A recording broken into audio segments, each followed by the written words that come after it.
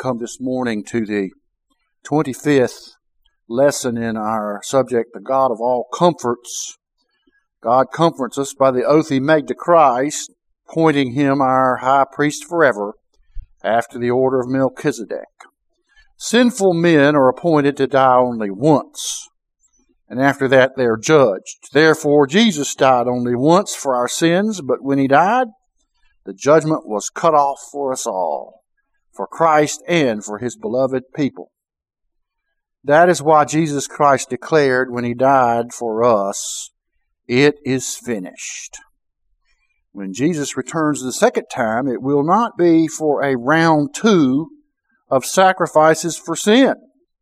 Rather, it will be for the salvation of the very bodies of His people whom He died to save the first time. At that resurrection, our very bodies will be redeemed. Hebrews next reminds us of the weakness and unprofitableness of the types and shadows of the old covenant animal offerings, that they could never make the penitent sinner perfect. They only pointed to the sacrifice of Christ as the only one who can make us perfect before God. The argument presented is, if those animal offerings worked, then the sinners would have no consciousness left of wrath or judgment remaining from God. They would be at peace with God, for God would be truly and forever propitiated by the sacrifices of animals. The writer is arguing the need for a sacrifice that actually satisfies God for the sins of His people, and that having done so, renders His people perfect before Him and renders the sacrifice as complete and final. To the contrary, the fact that those animal sacrifices had to be repeated forever brought the sins to mind, that the problem of sin and judgment had not been fully settled with God. The reason, Hebrews next argues, is that it is not possible for the blood of animal offerings to take away sin. That's because the life of a lowly animal is no adequate substitute for the life of the sinner, which God's justice demands for sin. A man's life cannot be redeemed from his sins by the death of a creature of lesser value. What is required is the sacrifice of a life of greater value than that of the poor sinner. Such a life is God manifest in the flesh, the Lord Jesus, a perfect man without sin at all, who laid down His life as a fully satisfactory sacrifice for poor sinful men. Christ is an offering that puts an end to all those inferior sacrifices, thereby showing that our sins are finally and irrevocably forgiven by the holy God. In Psalm 40, Christ's Spirit, through the psalmist David, discloses God's not desiring animal sacrifices nor being satisfied with them, but rather preparing a body for God the Son. Christ announces His willingness to serve God's purpose in ending animal offerings by His own offering in their place. In olden times, the service of a man to his Lord was mostly the use and ministry of the servant's very body toward carrying out his master's desires and purposes, usually a physical manual service, sometimes, rarely, even unto death. Thus Christ in His human flesh, in the body that was prepared for Him at the incarnation, was willing to serve the purposes of God, that animal sacrifices be replaced by the offering of His body for the sins of God's people. Other scriptures bear this out. In Genesis 22, Abraham told Isaac that God Himself would provide a lamb for a sacrifice. And Isaiah 53 describes the suffering servant of God, Messiah, who died as a substitute in God's judgment of our sins laid upon Him. And Jesus Himself stated that He came as a servant to give His life a ransom for many. Finally, Paul exulted in Christ coming as a servant in His humanity, though He is God of very God, and being obedient unto the death of the cross. Indeed, Christ's human body, as the servant of God, was exhausted in his extreme service to God when he gave his life up to accomplish his master's great purpose, the saving of his poor, helpless people, by his displacement, setting aside of the animal offerings that couldn't save, with his own body, which does save forever. That is why God has highly exalted our Lord Jesus, commands all the world to worship and praise Him forever. All of Christ's service in His body is part of what it meant when God swore a solemn oath to Christ to make Him a priest forever after the order of Melchizedek. No wonder this provides us the greatest comfort that finally in Christ a sacrifice for sin was found that could finish the job of saving poor sinners from God's wrath and judgment. Now, this Lord's Day, we focus on Hebrews chapter 10 at verse 7, although we won't be able to finish the whole thing this Lord's Day. Hebrews 10, beginning at verse 5, Wherefore when He cometh into the world, that is Christ, He saith, Sacrifice and offering thou wouldst not, but a body hast thou prepared me. In burnt offerings and sacrifices for sin thou hast had no pleasure. Then said I, Lo, I come, in the volume of the book it is written of me, to do thy will, O God. Of course, the writer of Hebrews is quoting Psalm 40 at verses 7 and 8.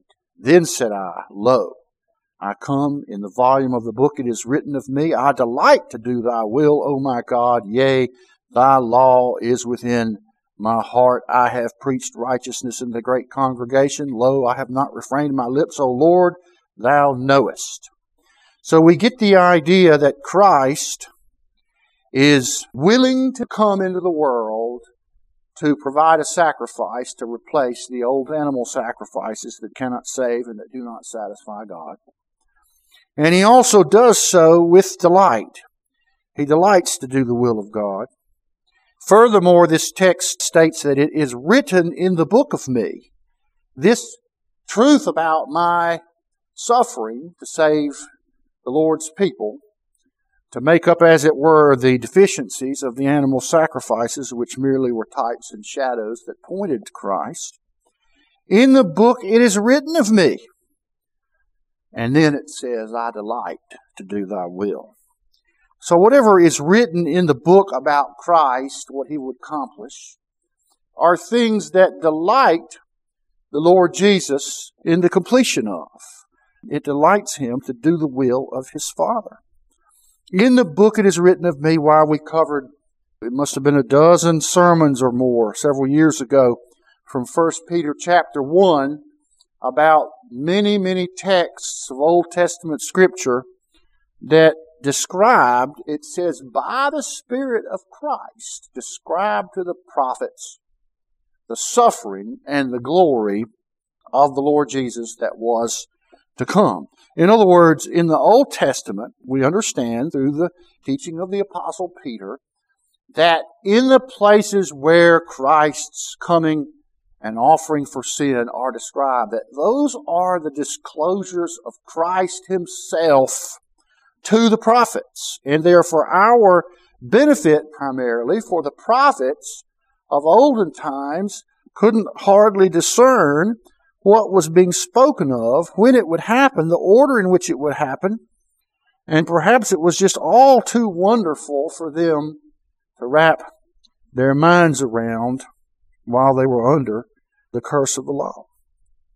The first, of course, instance is God's promise to Adam and Eve after they fell in the Garden of Eden, after He rebukes the snake, rebukes Adam, rebukes Eve. He says this in verse 15, I will put enmity between thee and the woman, that is the serpent and the woman, between thy seed and her seed. It shall bruise thy head, and thou shalt bruise its heel. And so here is the proto-evangelium, the first promise of a Savior to crush the power and wickedness of Satan in the image of the serpent. You remember the serpent's first damage, its most deadly damage was not through venom per se, it was through lying about God. and causing God's creation, God's creatures, humanity, to believe a lie about God. You remember he said, Yea, hath God said, Thou shalt not eat of the fruit of the tree of knowledge of good and evil, for in the day that ye eat thereof ye shall obtain knowledge. Ye shall not surely die. And this, of course, appealed to the vanity of the highest creature's mind and thought and brain, which is still the chief glory of the human race above all the other creatures, and is the cause of so much vanity, confusion, and misunderstanding, even as it is also a source of great understanding and knowledge and information. And so here is an offspring of the woman, a son, who will one day crush the snake, but in the process he will be stricken in the heel, in the foot, as he crushes the snake. And of course this is a prophecy given by the Spirit of Christ of His coming one day in humanity, born of the Virgin Mary. You know, all since the fall in the garden, it has always been man's duty to protect and rescue their sisters and their mothers and their wives from vicious, evil snakes. You know, the woman can screech and eke all they want, but the man is supposed to show no fear at all as he comes and disposes of the vile serpent. And one day, you see, it would be a long distant great-great-great-grandson of Eve herself, who had been destroyed by the wiles of this vicious serpent. One day he would come and he would finally rescue the Lord's people who trust in Him. He would deliver us all from the power of the devil, as it is put in Hebrews chapter 2. He would destroy him that hath the power of death, that is the devil, and deliver them who through fear of death had all their lifetime served under bondage. Christ as Savior is seen throughout the Old Testament, as we studied several years ago. And we could say we know the Psalms, Psalm 22, a great portrait of the judgment of Christ by God in our place and His glorious vindication and resurrection, and in Isaiah 53, where the suffering servant Messiah has our sins shifted onto Him, and He is crushed and destroyed by God as a sacrifice for our sins, and He justifies His people because He bears their iniquity in that judgment. And Jesus referred to all these texts in the passage we read this morning when He spoke to the disciples on the road to Emmaus. And you recall what Jesus said. They were despondent that the one they thought was Messiah had been put to death, and that was the end of that. How can a dead Savior save His people? We had trusted that it would be He who would redeem Israel, but they had too low a view of what it meant to redeem Israel. They thought in terms of a king, a general, a conqueror to drive out the Romans. But Christ had always been provided first as one who could save His people from their sin. And so after they disclosed their sorrow and dissatisfaction with the way things turned out, at verse 25 of Luke 24, Jesus says, O fools and slow of heart to believe all that the prophets have spoken, ought not Christ to have suffered these things and to enter into His glory?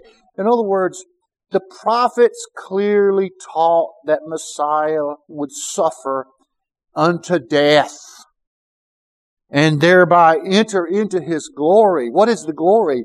The dying of the Redeemer to save His people. And He has died and has saved His people and will deliver His people from death in the end at the resurrection. So you see, Christ is going to then review and explain and disclose the promise of the suffering which he had just fulfilled and carried out for the redeeming of his people. And it says, beginning at Moses and all the prophets, he expounded unto them in all the scriptures the things concerning himself. Now, I have a selfish thing to report here, that one of the things I look forward to, and I'm sure that other people who've studied the scriptures carefully look forward to it as well, is to be able to receive this sort of disclosure from Christ, from his very own lips in person one day, just to see if we missed anything. And I'm sure we did.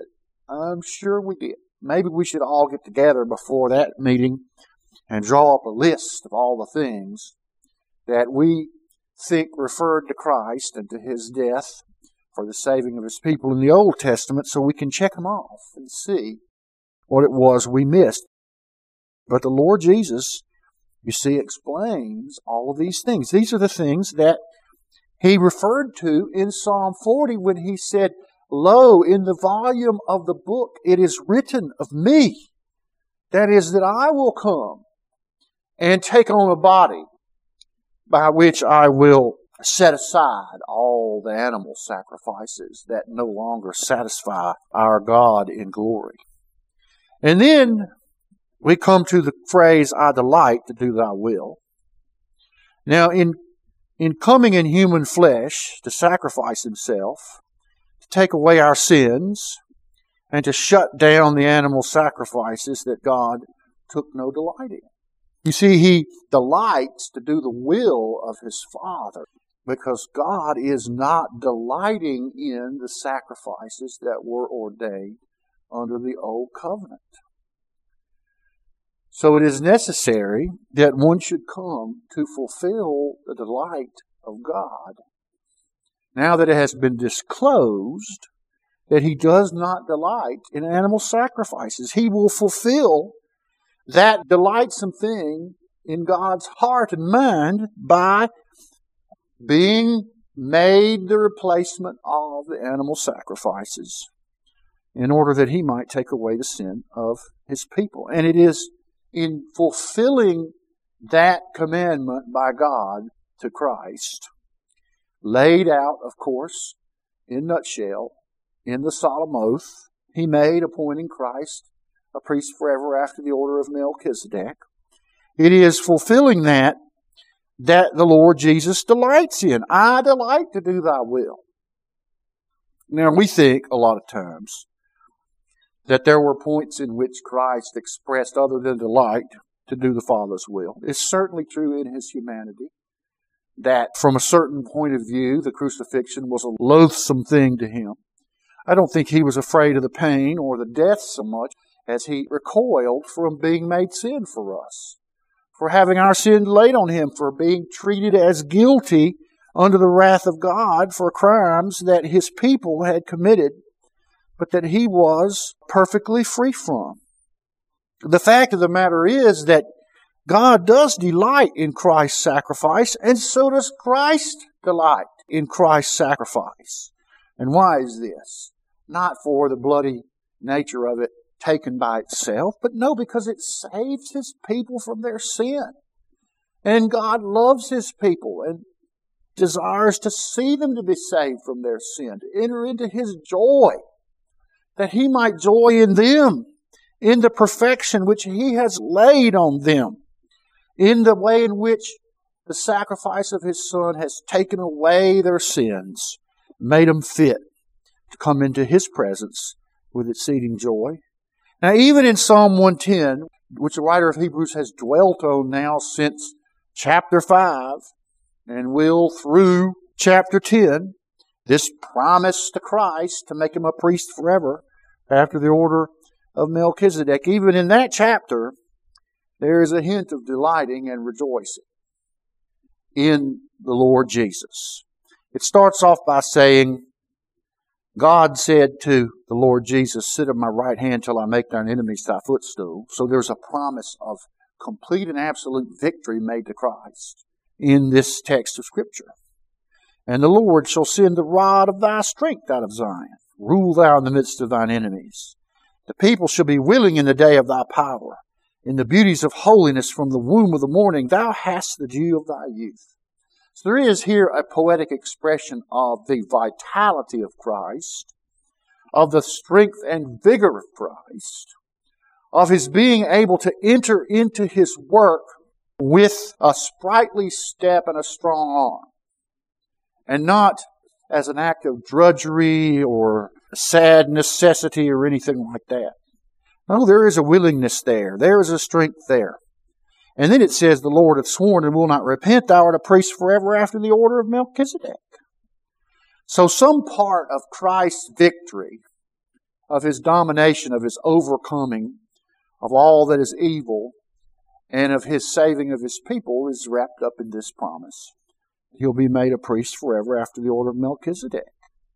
Then it says, the Lord at thy right hand shall strike through kings in the day of His wrath. He shall judge among the heathen. He shall fill the places with the dead bodies. He shall wound the heads over many countries. Here is utter and total victory by our Lord Jesus over all His foes and all the foes of God. But then look at the last verse. He shall drink of the brook in the way. Therefore shall he lift up the head. This is a poetic text that describes the pursuit of Christ against His foes and on behalf of His loved ones. The pursuit of Christ will be so strong and filled with so much joy and readiness that it will require that He refresh Himself by the brook, from the brook by the way, so that He might lift up His head and continue the work which He has joyfully entered into. Christ's delight in the victory of His everlasting priesthood can be shown in this text. But then next, Hebrews itself brings up this joy of Christ all the way back in chapter 1. Hebrews 1, verse 4. Christ being made so much better than the angels, as He hath by inheritance obtained a more excellent name than they. For unto which of the angels said He at any time, Thou art my Son, this day have I begotten thee? And again, I will be to him a father, and he shall be to me a son. And again, when He bringeth in the first begotten into the world, He saith, And let all the angels of God worship Him. And of the angels He saith, Who maketh His angels spirits, and His ministers a flame of fire. But unto the Son He saith, Thy throne, O God, is forever and ever. A scepter of righteousness is the scepter of Thy kingdom. Now here's a text that proves the deity of Christ, because God is speaking to His Son and calling Him God and exalting His throne. The Unitarians gnash their teeth at this text. But it's a quote from Psalm 45, which we read this morning. But then notice verse 9 of Hebrews 1. Thou hast loved righteousness and hated iniquity. Therefore God, even thy God, hath anointed thee with the oil of gladness above thy fellows. So here you see the writer of Hebrews has drawn back from Psalm 45 a proof of what Christ said in Psalm 40. I delight to do thy will. That Christ has joy in His heart over the fulfilling of the work of God laid upon Him to become the sacrifice that puts away the worthless animal sacrifices. And if you look in Psalm 45, it is a passage that first of all describes the joy of the King, which is the Lord Jesus. Then it goes on to describe the joy of His people, the beauty of His people, the exaltation of His people. Why? Not because they're beautiful or exalted in themselves, but because they're associated with the King. They've been called into His presence. They've been exalted by virtue of the King's taking notice of them and bringing them up and clothing them with beautiful garments and receiving them into His presence. And so the joy of the King is mingled with the joy of His people towards Him. And His joy then redounds as He rejoices in His people who rejoice in Him. For example, in Psalm 45, Thou art fairer than the children of men, describing the Lord Jesus as King. Grace is poured into thy lips. Therefore God hath blessed thee forever. Gird thy sword upon thy thigh, O most mighty, with thy glory and thy majesty, and in thy majesty ride prosperously because of truth and meekness and righteousness, and thy right hand shall teach thee terrible things. Here's a reference in another place where the Lord Jesus is described as meek and lowly of heart, riding upon a colt, bringing righteousness, bringing salvation. Thine arrows are sharp in the heart of the king's enemies, whereby the people fall under thee. Thy throne, O God, is forever and ever. The scepter of thy kingdom is a right scepter. Thou lovest righteousness and hatest wickedness. Therefore God thy God hath anointed thee with the oil of gladness above thy fellows. All thy garments smell of myrrh and aloe and cassia out of the ivory palaces whereby they have made thee glad.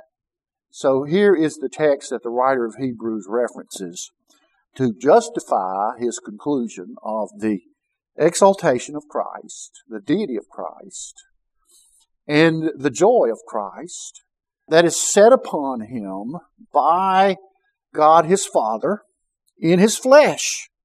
He has loved righteousness, hated iniquity, therefore God, even thy God, hath anointed thee with the oil of gladness above thy fellows.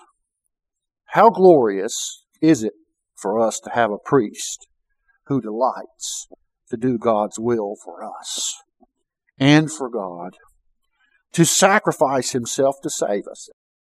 Have you ever thought of this? That our high priest is not one who's acting under some burdensome compulsion, some distasteful thing. I'm sure the Aaronic priests, the longer it went, the more distasteful it got, the more burdensome it got, the more weary they got, especially since what they did seemed to be so futile, didn't it? Because the sacrifices never could save. They never came to an end. There was no end in sight, was there? And even when they died, they knew that someone would come along after them to continue this perpetual offering for sin. But we have a priest, after the order of Melchizedek, who delights to do God's will. That means he delights to sacrifice himself to save us. He delights to displace the old animal sacrifices that are not delightful to God with one that is delightful to God, his own sacrifice for our sins. And what a comfort it is that he eagerly went to die and lay hold upon the requirements of the oath that makes him forever a high priest after the order of Melchizedek. And that really is why we like to call the Lord's table a celebration. It was very hard for them to be celebratory the night he was betrayed. And yet the Lord Jesus says it's to be done in remembrance of him, in remembrance of what he did to save us, how he was faithful to carry out that oath God made to him to be a priest forever after the order of Melchizedek, to offer up the final sacrifice, the best sacrifice, the one that can take away sin and does, praise God. We are remembering, you see, at the Lord's table, our high priest's work, done by the very same high priest who delights in our salvation. And could I say, it is true that he delights in our salvation right now. Right now, even as we delight in our salvation, we join him in delighting in our salvation. The delight of Christ, which we hopefully will be able to cover next Lord's Day in further detail, is one that delights in the salvation of his people, in the accomplishment that he has wrought on Calvary's tree for us, even as God the Father delights in Christ doing his will. So Christ delights in doing his Father's will. And so we delight in Christ doing his Father's will. And we're all entangled up, you see, in the delight whose center is that Christ laid down his life for his people and delighted his Father and delighted us and delights himself also. And that's what we celebrate at the Lord's table. We celebrate what Jesus did and how good it is. And the Scriptures tell us he is right here with us in spirit now, celebrating the same thing that we celebrate. You know, sometimes we get so busy that we forget when we go to a party or a celebration exactly what it is we're celebrating. It's like most people can't remember what they're celebrating on July the 4th, can they? They're celebrating their family, they're celebrating some good barbecue, they're celebrating the hot summer night, they're probably celebrating a lot of alcoholic beverages too. But can any of them much remember what they're supposed to be celebrating, which is liberty and escape from the yoke of the British monarch and the British Parliament? Being able to have a nation that is going to be self-governing and that will take its heavy hand off the people and let them go free. And there are many other things. Christmas, how secularized it is and how few people can really remember what it is they're supposed to be celebrating, the birth of the Savior. And on and on and on. There are so many celebrations that people are distracted from. And where they go to the party, as it were, and can hardly recall, the drunker they get, just what it is they're supposed to be celebrating. Not so. May the Lord be pleased to help us in the celebration of the Lord's table. You see, He is with us in spirit now. Let us not be foolish to forget what it is that we're here for. I thought of the words of that hymn we sang this morning. Lord Jesus, Thou and none beside, its bitterness could know. That is the bitterness of His death on the cross. Nor other tell Thy joy's full tide that from that cup doth flow. So there is a bitterness in the act of the death of Christ, but a great tide of joy flows from that bitter cup that Christ was obedient to drink. A great tide of joy. Thine is the joy, but yet 'tis mine, 'tis ours, as one with Thee. You see, we're unified with Christ, with the other believers, and with God the Father as well, and the Holy Ghost. We're all unified in that joy that flowed from that bitter cup that the Lord Jesus drank up for our redemption. My joy flows from that grief of Thine. Thy death brings life to me. There is the irony of it, that the joy that we have, the joy that the Father has, the joy that Christ has, it comes from the grief of Christ in dying for us on the cross to save us from our sins. And that's why it's appropriate that at this celebration of the Lord's table, we should be joyful. And yet the elements should portray the grief and the sadness that are implicit in the offering up of our Lord Jesus on the cruel cross. The bread is broken the way His body was broken. The wine is spilt the way the blood of the Lord Jesus was shed. And yet, for the Lord's people, for the Father, for the Son, for the Holy Ghost, nothing but joy flows from the grief that took place on Calvary's tree when Jesus paid the price to save His people from their sin. Let's give thanks for the Lord's table. I'd like to ask Brother Whitten if he'd give thanks for the bread that pictures the body of Christ broken for us. The Scriptures tell us on the night our Lord was betrayed that He took the bread and He blessed it and He broke it and He said, "Take and eat. This is my body which is broken for you. Do this in remembrance of me." Let's give thanks for the cup that pictures the blood of the Lord Jesus shed to make atonement for our sin. Oh God, our Father, we rejoice in Your goodness to us in delivering up Your Son, Your only Son, whom You love. Even as You remarked of Abraham's willingness to deliver up his son Isaac. But we thank You that You found a substitute for little Isaac that pointed to Christ, the Lamb of God that takes away the sin of His people, and that You delivered Him up for us, and He delivered Himself up.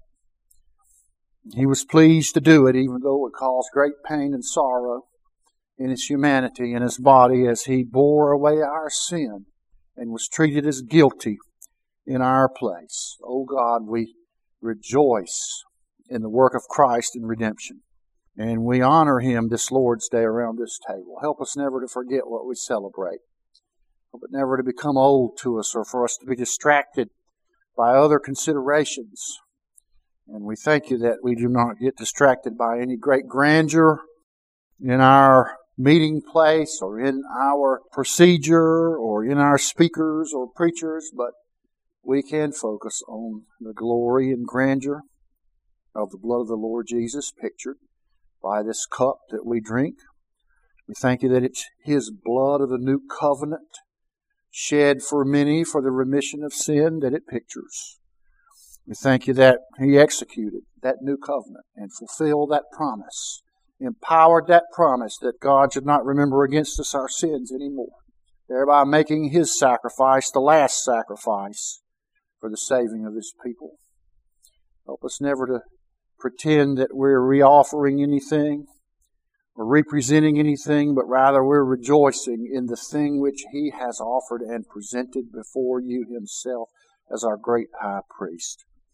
Thank you for this cup He left us, we pray in Jesus' name. Amen. The Scriptures tell us that after they had supped, He took the cup and He blessed it and He said, "Drink ye all of it. This cup is the new covenant in my blood for the remission of sin. Do it as often as ye do it in remembrance of me." And the Scriptures tell us that as often as we eat this bread and drink this cup, we do preach the Lord's death until He comes.